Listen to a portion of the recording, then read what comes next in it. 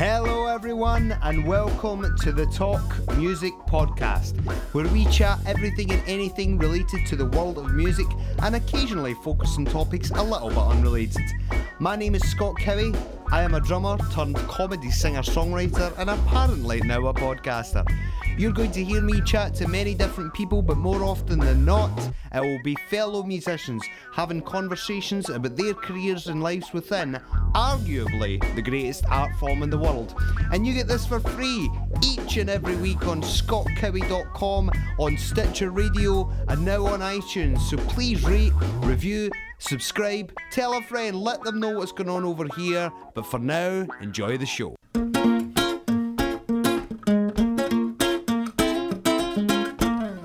Guest this week on the podcast, guitar player extraordinaire Stevie Salas. This man has played with everyone from Mick Jagger to Rod Stewart. His stories are amazing. The story on how he met Miles Davis is absolutely priceless, and he says it right here on the podcast. It's all coming up. It's going to be a good one.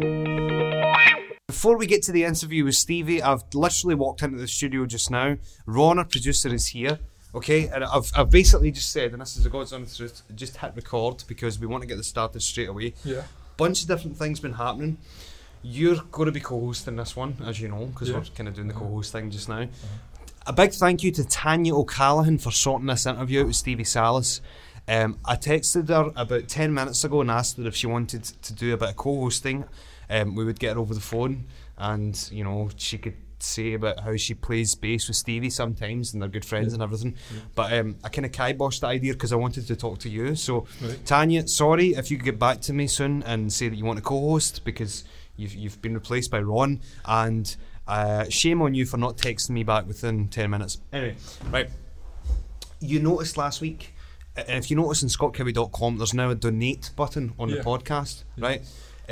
So I haven't even checked the account yet to see if anybody has willingly donated their money to help contribute to the podcast. So I want to put this out there before MD's thinking that Ron and I are just sitting collecting cash and thinking this is brilliant, we're now profiting from this podcast. That's not going to be the case, because I'm going to tell everybody my idea as to how we should go invest this money. And this isn't a joke, this is totally legit. Here's what I'm thinking. I think the next natural step, right, and this is us genuinely having a business meeting while we're on the podcast, so all you guys are privy to this. I was thinking of getting, we do not a live podcast, but we record a podcast with an audience, like get a band, interview a band, and we can have like a Q&A session with a crowd. So there's a couple of bands that I've got in mind that will be playing Glasgow soon. I can't name them because I don't want to name them, then it doesn't happen, then we all look foolish. But what we do is, wherever they're playing, say for example, the band is playing the Royal Concert Hall in Glasgow, we could hire out a small hall within the concert hall, have a Q&A prior to them playing. You'll be there, I'll be there. Sure. I'll be here heading the Q&A, so to speak. We ask the band questions, we take questions from the audience that pays to come along. Bada bing, bada boom. It's a good little podcast. I think that's the next natural step, and this is and honestly, Ron is hearing this for the first time. I really am. Right, what do you think?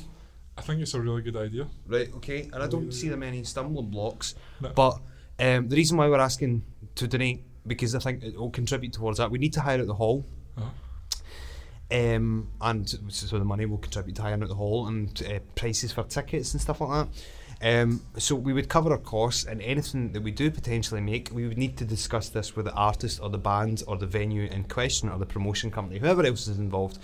And any money that we do make, we can give to charity. Right? So Teenage Cancer Trust, I think, is an obvious one, because we've done a lot of work with them in the past. They're great. It's close to home and all that. So that's what I'm thinking. Right?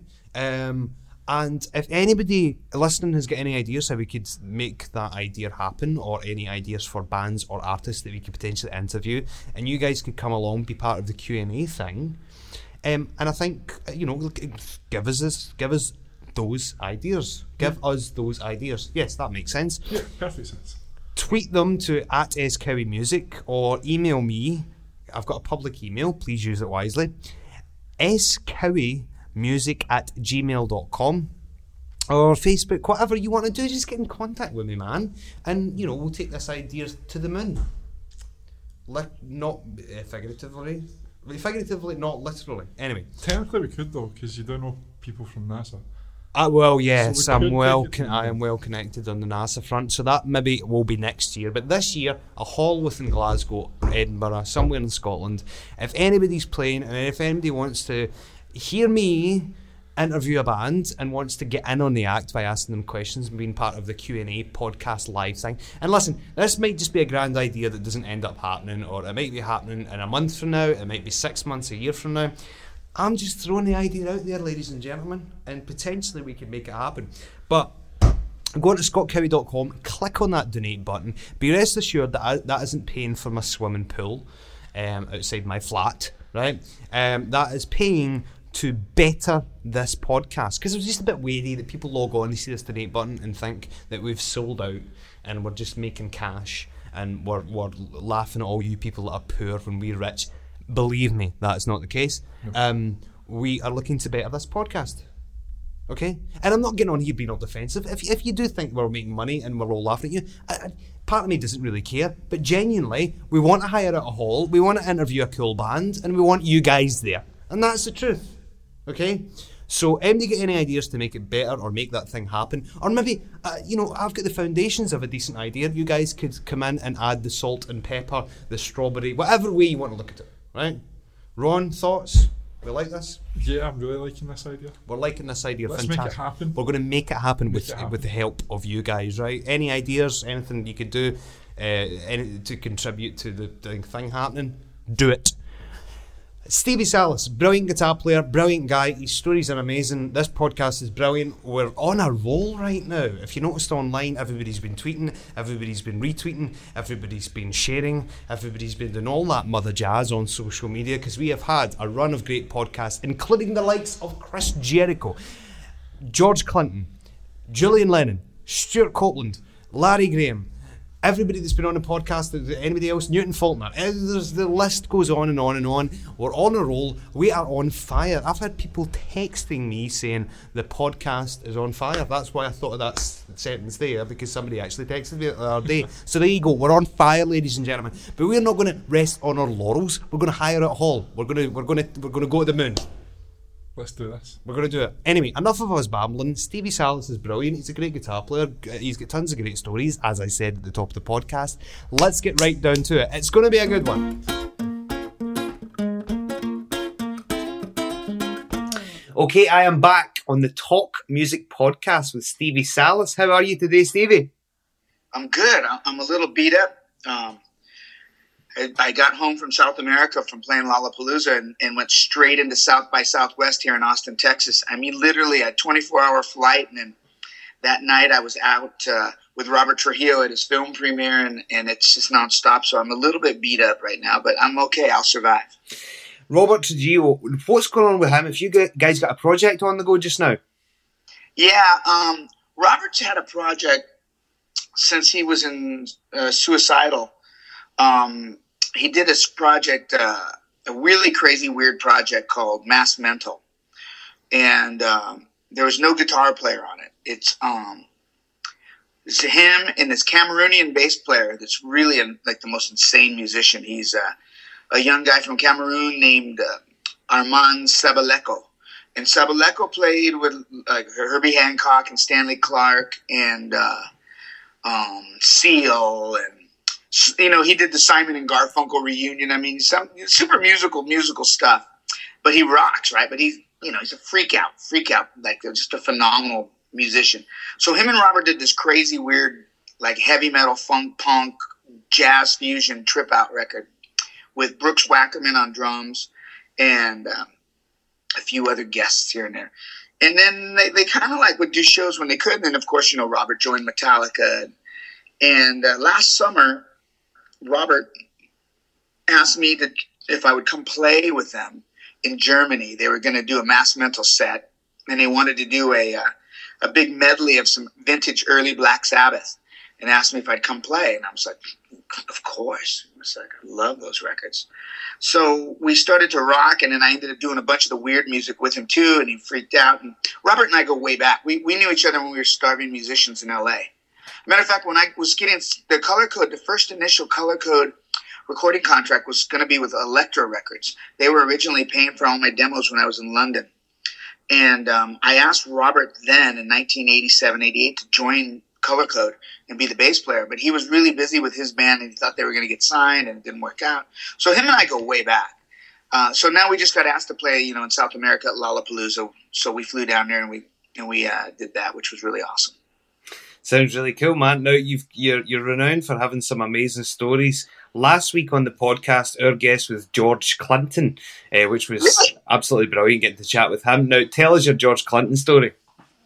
Well, I mean, there would probably be no me without George Clinton. Did you tell him you were going to talk to me this week? We didn't know at that point in time when we organised it, and it was really funny. Because he tells the story better than me. George Clinton discovered me. I was homeless, sleeping on a couch in a recording studio in Los Angeles called Baby O Studios. And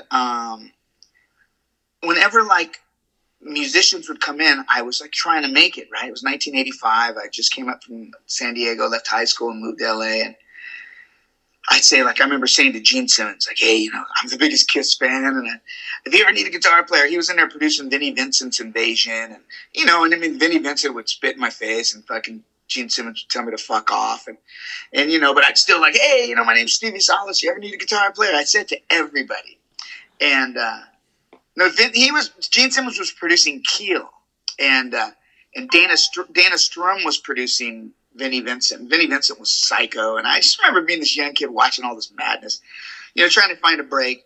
And one night, George Clinton came in the studio, and I said the same thing to him. Hey, I was friends with this really trip-out guy named Zio, who was one of the guys that kind of started was an early house music guy, actually. He was working with Paul Oakenfold.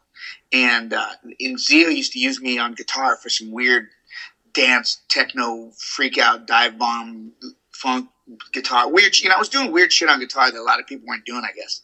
And so I said, hey, I know Zio. And George Clinton goes, really? He goes, okay. And I go, if you need some guitar, I'm here. And he goes, yeah, okay, whatever. And no big deal. But then he had a guy doing a guitar session that day named Jack Sherman. And Jack was then the guitar player for the Red Hot Chili Peppers. He was before Joel.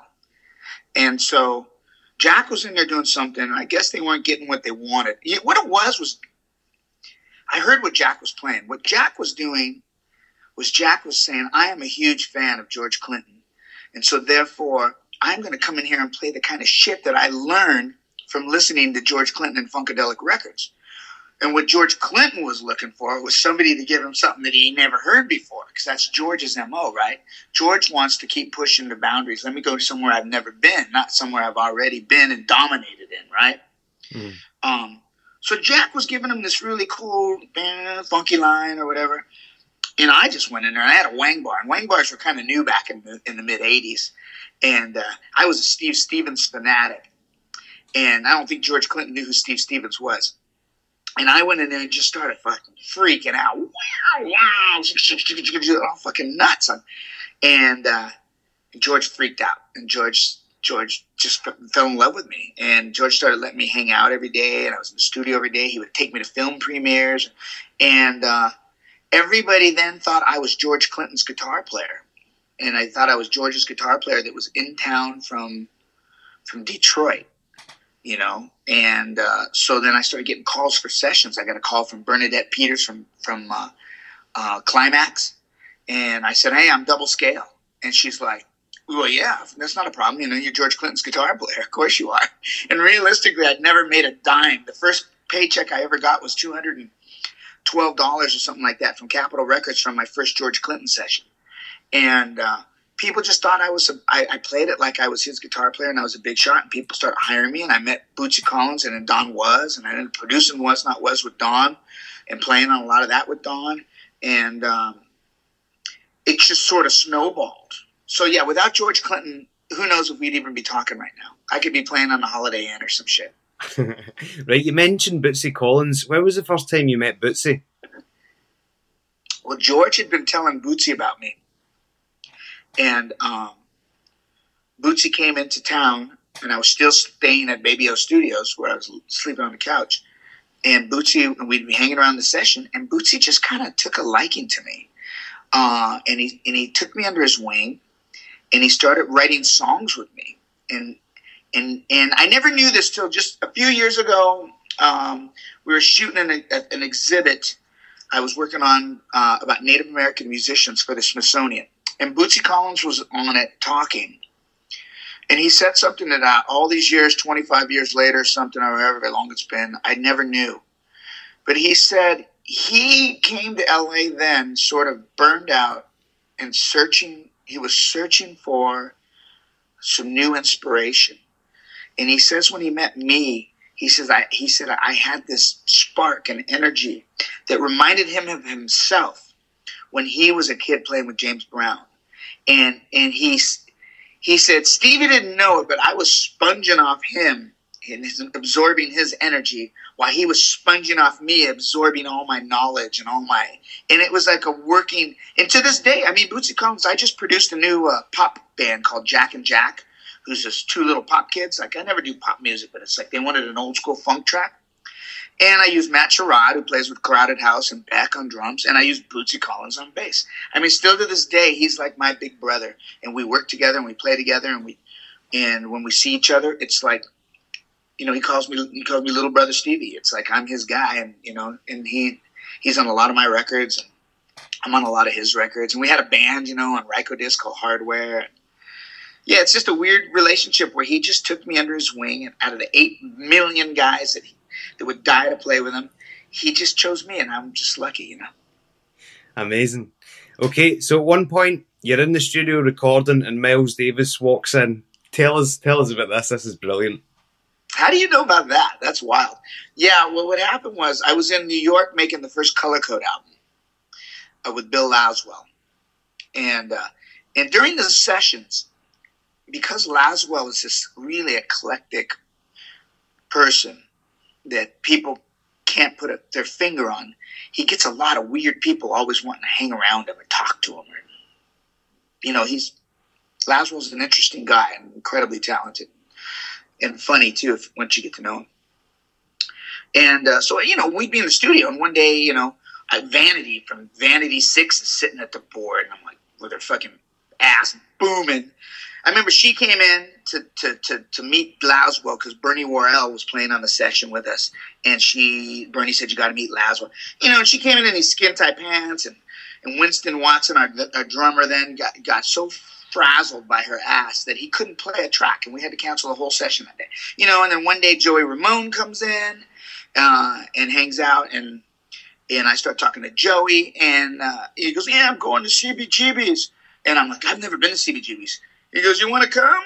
And so I go outside, and, you know, Joey Ramone has a limo, and in the limo I get in, and the 3 other Ramones are in the limo, and I go to CBGB's with all 4 Ramones. Well, you know, Joey Ramone was up there to talk to Laswell about Laswell doing something, because Laswell just produced a Ramones album, you know. So then one night, a lot of the musicians, the Herbie Hancocks and these guys, are all hearing about me, I guess, from Laswell and Bootsy and stuff.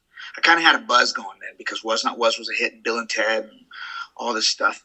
And a guy called Ronald Shannon Jackson came in the studio, who was this really eclectic, odd jazz drummer, freak out guy who played the drums and read poetry or some shit. Crazy, weird shit. And he had a thing called the Decoding Society, and he had been using Vernon Reid. And Vernon now Living Colour was huge, so Vernon was too busy, and maybe he thought I would be a good replacement. Or they were also talking about a project with Tony Williams on drums, and maybe that's what Miles was there for. I don't know, but because I did get calls from Tony Williams as well about doing this project, and then Tony passed away. And I'm such an idiot. I didn't know who. I didn't know who Tony Williams was. I didn't know who Ronald Shannon Jackson was. I mean, maybe that's part of the beauty, because since I didn't know George Clinton, and I didn't know Bootsy, and I knew who they were, but I didn't come in and try to be who I thought they wanted me to be. I just didn't know what to do other than kind of be myself, you know.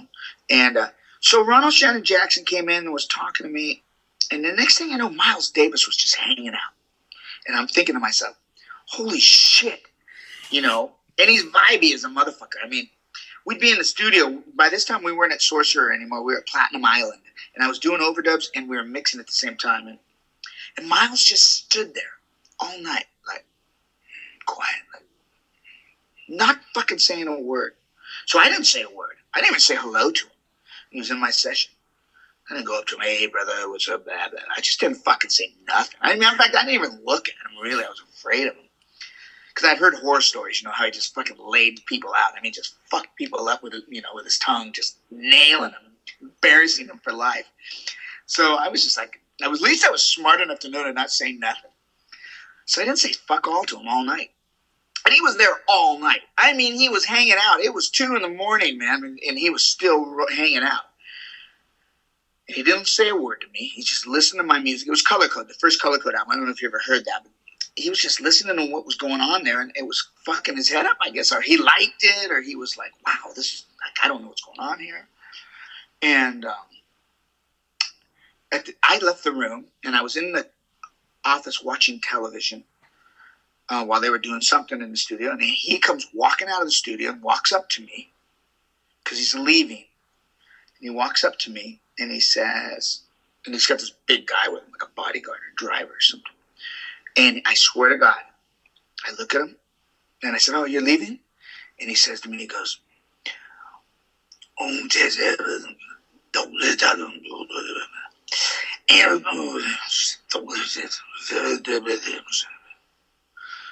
I fucking couldn't understand a word he said. Not a fucking word. And I didn't know what to do.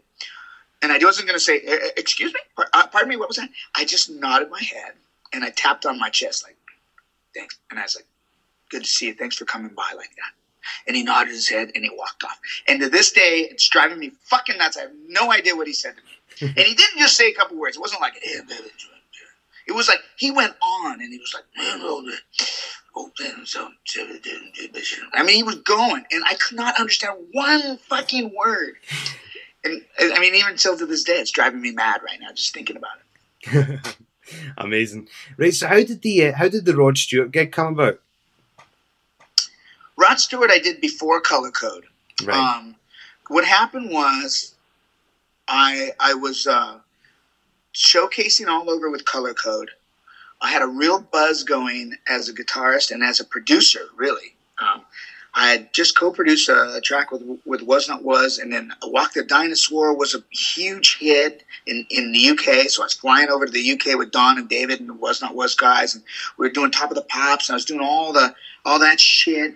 And I did Bill and Ted, and that was a big buzz. And I produced this girl rock band called the Pandoras, and I was just becoming a real buzzword in Los Angeles, really, like, I was hot, and all the A&R guys called me, and I played on an Eddie Money record, which was a big deal to me at the time because Eddie Money was a big star. Matter of fact, the first time I ever got triple scale for a session was with Eddie Money. And Bill Graham had signed me as an artist, which was a big deal because Bill Graham, he was a legendary manager. And about that time, it was, I believe it was October 1987, Andy Taylor, had quit Duran Duran and had a big hit with a song called Take It Easy from a film soundtrack, I think it was. And he was working on it album with Steve Jones from the Sex Pistols. And I was a staff producer then for David Kirschenbaum. And I was producing these film soundtracks for the film Big Shots, for a film called Action Jackson. I would do all these rap rock records because David Kirschenbaum didn't know anything about rap. And a lot of people in LA, believe it or not, in 1987 didn't know that much about rap music. And I was really into Run DMC and Eddie Martinez. And I was just doing Eddie Martinez shit, really, on LA rap records, just rocking, doing all this big heavy grooves with big drum beats and for these film soundtracks. And so I was kind of buzzed. I had a buzz going, and a guy named Mark Levy, I believe his name was, used to know me in San Diego when I was in my band This Kids. And he came by and saw me and says, I'm working with a guy named Randy Phillips, who was a huge manager. Randy's still huge in the music business. He was the guy who ran, what's the company that just owns all the O2 arenas? And, I forget. But so Randy was managing Andy Taylor with Arnold Stiefel, who was also Rod Stewart's manager. They called me up and said, we want to meet Andy. he needs a guitar player, and they're going to do a big world tour with Psychedelic Furs and all this shit. I'm like, fuck yeah.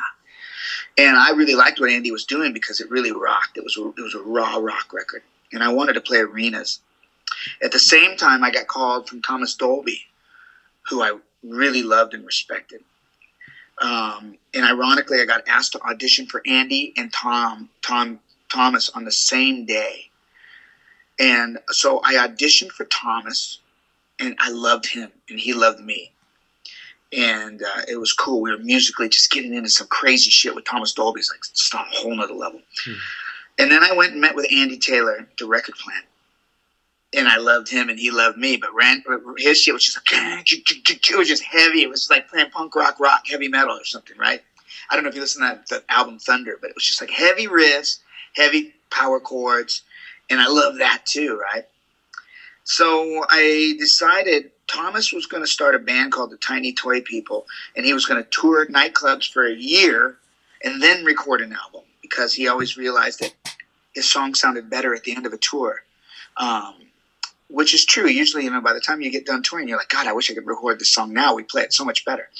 And Andy was going on tour with the Psychedelic Furs right away, playing, and the first gig was the LA Forum. And I'm like, I'm playing the Forum. Are you kidding me?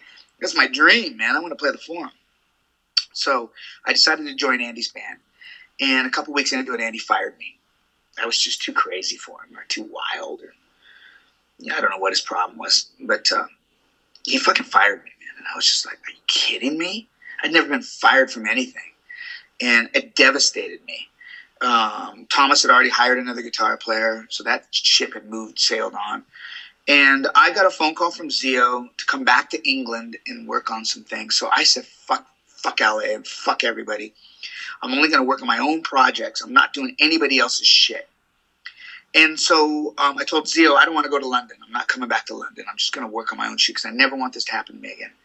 And so Mitchell Krasnauer, who was the VP of A&R at Elektra Records in London, wanted me really badly to play on this record that Zio was working on. So he said, if you come and do this, come to Amsterdam and work on this record, I will give you $5,000 extra just for you for free to go work on your music on your time off, and I'll book a studio for you. So I was at Visa Lord Studio in Amsterdam, outside Amsterdam in Hilversum. And I had a little room that I could use for me to write songs and work on my own music. And then I'd go up to the big studio and I'd work with them on their shit. And, Def Leppard was in there finishing the Hysteria record. So I was hanging out with those guys. And that worked out good. And then while I was there, I got a phone call to come home from Randy Phillips' office because they wanted me to meet Rod Stewart because they knew that Andy had fired me. They thought that was a big mistake, and they thought there was something special with me going on, and they wanted me to meet Rod Stewart. And as it turns out, I didn't know this, but because Rod had just did this new record with the Power Station and Tony Thompson and Bernard Edwards, and that was right in my wheelhouse, this funk, rock sort of riffs. And Rod was reinventing himself, and they wanted some new energy.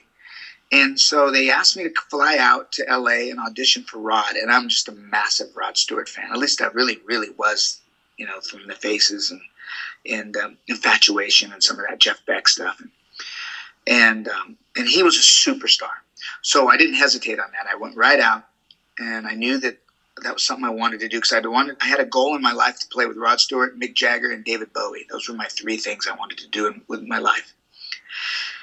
So I flew out and auditioned for Rod because of Andy Taylor, really. And Rod loved me, said I had the gig.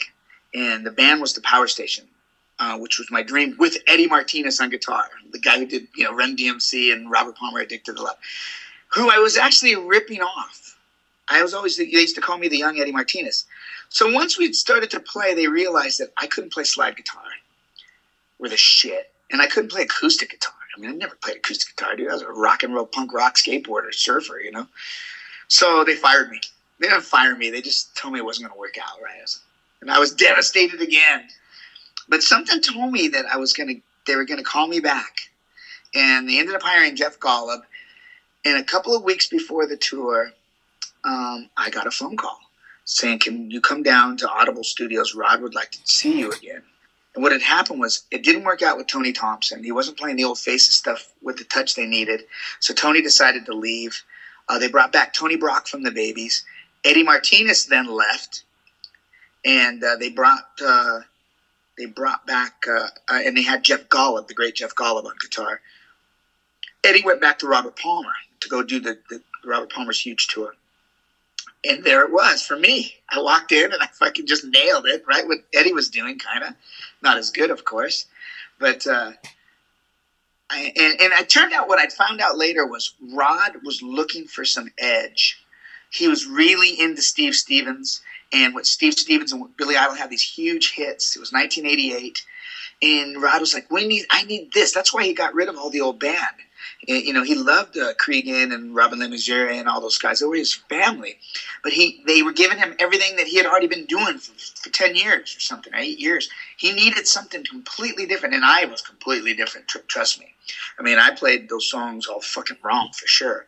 But I put some kind of wavo on them, some muscle on them, and some things to them with the wang bars and harmonics and, you know, distorted Marshall amps. And Rod loved it.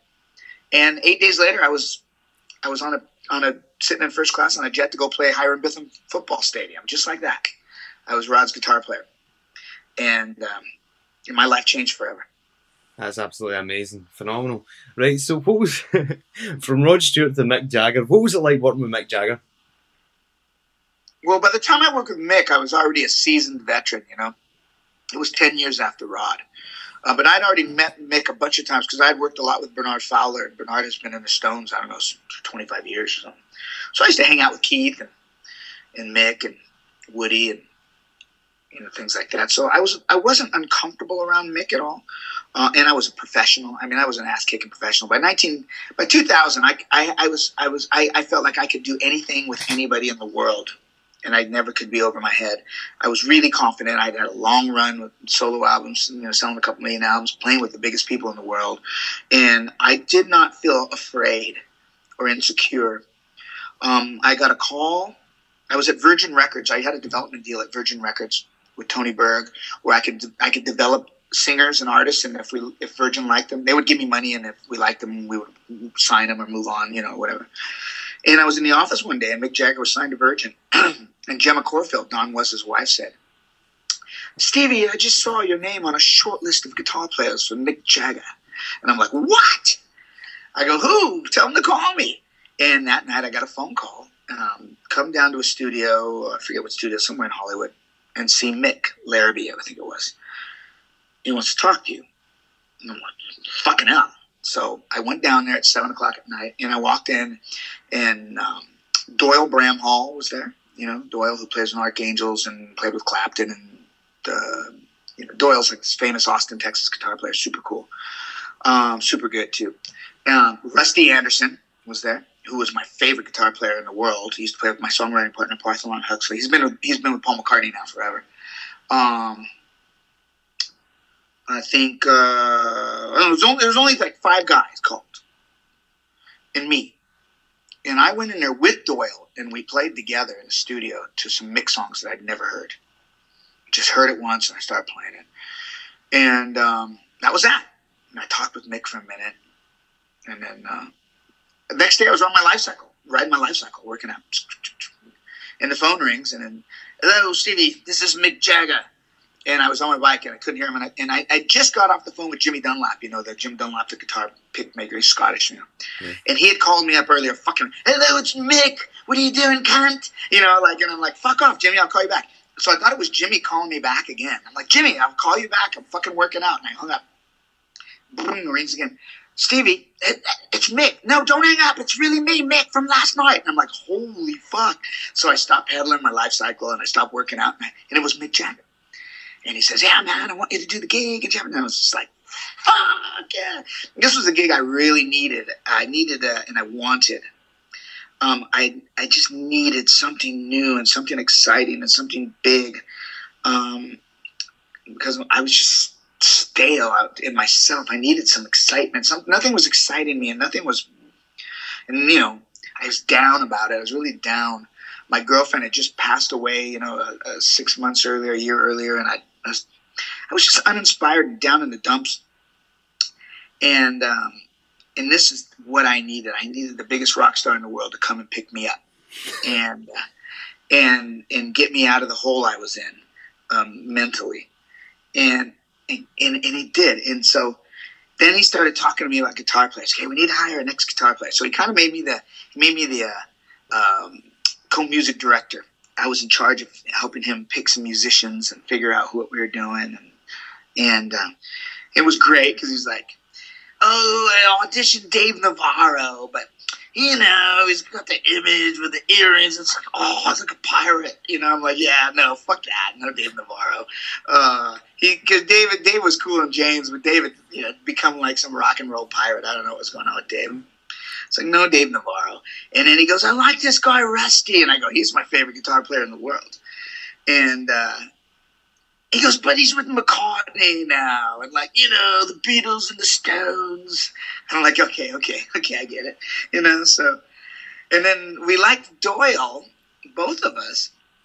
But Doyle didn't learn any of the songs. Because Doyle just doesn't give a shit, I think. Doyle's Doyle. He does his thing, and he's so badass. But he didn't learn the song, so Mick was concerned because he didn't know any of the songs. He didn't pick them up like there. Like I had picked them up really quickly, and Doyle didn't because Doyle just doesn't give a shit. He's Doyle Bramhall, man. He doesn't need to. You know, Clapton calls him. And so it turns out we start working on this Jagger thing, and I was just the guy he would call every day, 3 times a day. You know, about this or about that. And, oh, we need to go. What about this? I'm not sure. You know, and it was awesome. It was just amazing. It was amazing to have Mick Jagger calling me to talk to me about details in music. And it was like, how did this ever happen to a kid from Carlsbad, San Diego, Oceanside, California, who grew up, you know, skateboarding and surfing, and, you know, and how the fuck did this happen? And it was just like, you could have killed me. You could have shot me that year, and I would have been done. I was fine. And at that time, actually, after doing Mick Jagger, I felt like I would, other than playing with David Bowie, there's like, I was rich then. I'd already, you know, was a millionaire at that time, and I just thought, you know, what else? There's nothing else for me other than to play with David Bowie. That was until I lost all my money in the stock market, but not all of it, but a lot of it. So, but at that point in my life, you could have shot me in the head, and I would have been, I'm good with this. So as we're recording this, you're at South by Southwest. What is it you're doing there? Are you on a panel? What's happening? You know, I moved to Austin, Texas 3 years ago. I got rid of my house in the beach in Carlsbad, California, and I got rid of my place in the beach in LA, really, both of them. And completely committed to moving to Austin, Texas, because I have a young son. And we wanted him to go to this really cool school here named the Waldorf School. And so I moved to Austin. I bought a house there. What happened was we were up in Canada. I produced a lot of television. I produced 2 TV series, and I'm making a pretty good movie, a pretty big movie about Native American musicians with PBS, the Public Broadcasting Network, and Super Channel, which is HBO Canada. And I'm still playing and doing records and, you know, doing cool stuff. But I really got into the television making, and I was working at American Idol for 4 years, and I just thought, you know, I'm going to come to Austin, do something different, surround myself with some different people. And so I bought a house next to the school, which ironically was down the street from my longtime dear friend, Charlie Sexton, who plays with Bob Dylan. And so I had like-minded buddies in my own neighborhood who understand me and I understand them because we've chewed the same dirt, you know, we've been in the same battles. And I'm loving it. So now that I'm in Austin, some people asked me to be on a panel, which I was. This week where people booked. My panel was weird. I did it with, you know who Tim Palmer is, the British record producer and mixer? So Tim lives in Austin, and his kid goes to the school, and Charlie Sexton lives there, and his kid did go to this school, and I mean, a lot of people, you know, kids go to this school, live in my neighborhood. So Tim and I did these things where people booked 10 minutes spots with you, and they got to sit with me and talk to me about whatever they wanted. And most of it was managers, like like a woman from Spain who managed the band, and they want young Native American kids. I had a few American Indian, because I'm American Indian, come out to want to talk to me and about how do they, you know, people just want to talk to me. Okay, I got this band, I play funk, I don't know how to break out, you know, and I'm like, well, that's what you're doing.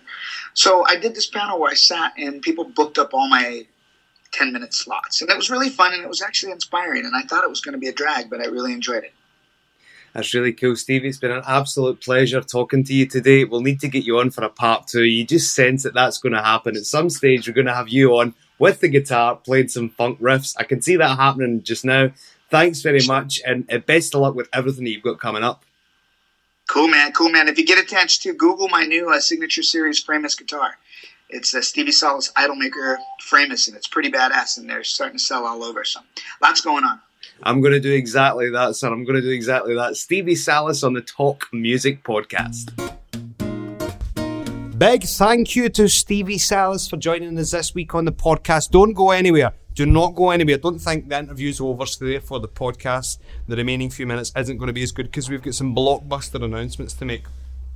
You heard us talking at the top of the podcast about this amazing idea we've got. If you're one of these scumbags that skip the intro just to get to the interview, then you can go back and listen to it, because it's great stuff. Anyway, I'll not repeat it because I want to be nice to you people that have listened all the way through, and you don't have to hear all the nonsense twice, as in my idea twice. You know what I'm saying, Ron? I know what this is you're saying, making Scott. sense, isn't it? Ron, our producer, big thanks to Ron, because each and every week he edits this podcast.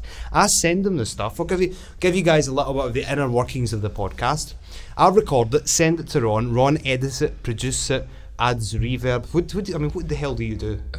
Sometimes I take a lot of background noise out, so it's a lot clearer. And I'll mix it together, put the jingles in between, all the different wee parts, anything that you're needing changed or fixed. Yes, Yeah, my so- mistakes. So it's probably about 2 hours work for every podcast. Yes, and it's round about the same for me, because I've got to do all the research, got to ask the people if they want to come on. Some people approach me. We've been getting a lot recently. This thing's growing by the week. Remember and subscribe to iTunes, Stitcher Radio, all that jazz. Next week, I'm going to announce this just now, right?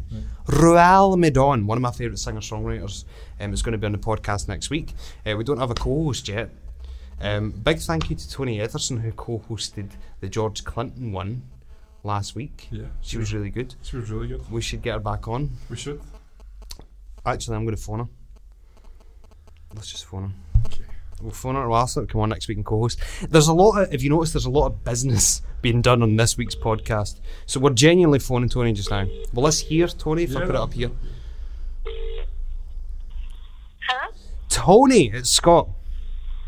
Oh, hi, Scott. How you doing? Good. Listen, I hope you don't mind, but we're recording our podcast live. I hope that's cool. So don't say the F word or anything else. Oh, right, okay. Right. Okay. Right, So, man, no worries. I tell you what it is. I'm just calling to ask you if you want to come on next week's podcast and do a bit of co-hosting, because we're interviewing a guy called Ruel Medon.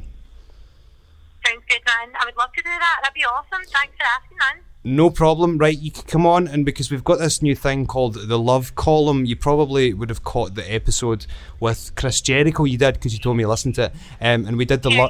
we did the Love Column thing. So it's I loved Chris Jericho in the Love Column. That was really funny, man. right, cool. Well, Tony's going to come on next week. I hope you guys can hear Tony, because we're recording over the phone. I'm just holding my iPhone up to the mic. So next week it's confirmed. Tony Etherson will be co-hosting the podcast with Ruel Medon and giving a lot of love advice along the way, and she'll be telling us about her upcoming gigs and stuff like that. So Tony, thanks very much for the invite. Thanks very much for accepting the invite, I should say. And we'll see you next week. And I'll call you back, but I'm going to hang up on you just now if that's okay. Of course, man. Right. Thanks for calling. No worries. Bye bye. Bye. Tony's dead nice, and you just phone her and say I'm recording live on my podcast, and she doesn't even mind. I would have been like, how dare you call me up and record this, but she just takes it all in her stride. Next week, Ruel Medon, Tony will be co-hosting with the Love Thing. It's all happening, and we've got some other announcements that I'm not allowed to say yet. I'll tell you a little bit about it, but a lot of it hasn't been confirmed yet. Okay. Big thanks to Stevie Salas. Thanks to Tanya Callahan once again. Click on that donate button on scottkibby.com, because you're going to help us build this podcast to get to the moon, both literally and figuratively. scottkibby.com, Stitcher Radio, SoundCloud, iTunes, the lot. Check out Ron North, follow him on Twitter. That's a producer that does all the editing, that adds the reverb, takes out the background noises, does all that shizzle. The banners that you see on my website, all due to Ron. Imagine the swan is gliding along, right? I am the swan, Ron is the mental legs underneath it that you don't see and that you don't appreciate. Well, now that you do appreciate, because the legs are an important part of the fucking swan, right? Ladies and gentlemen, thanks very much for listening. Stevie Salas, Tanya O'Callaghan, Tony Etherson, Ron North, ScottKiwi.com. Any final words? It's going to be a good one next Yay!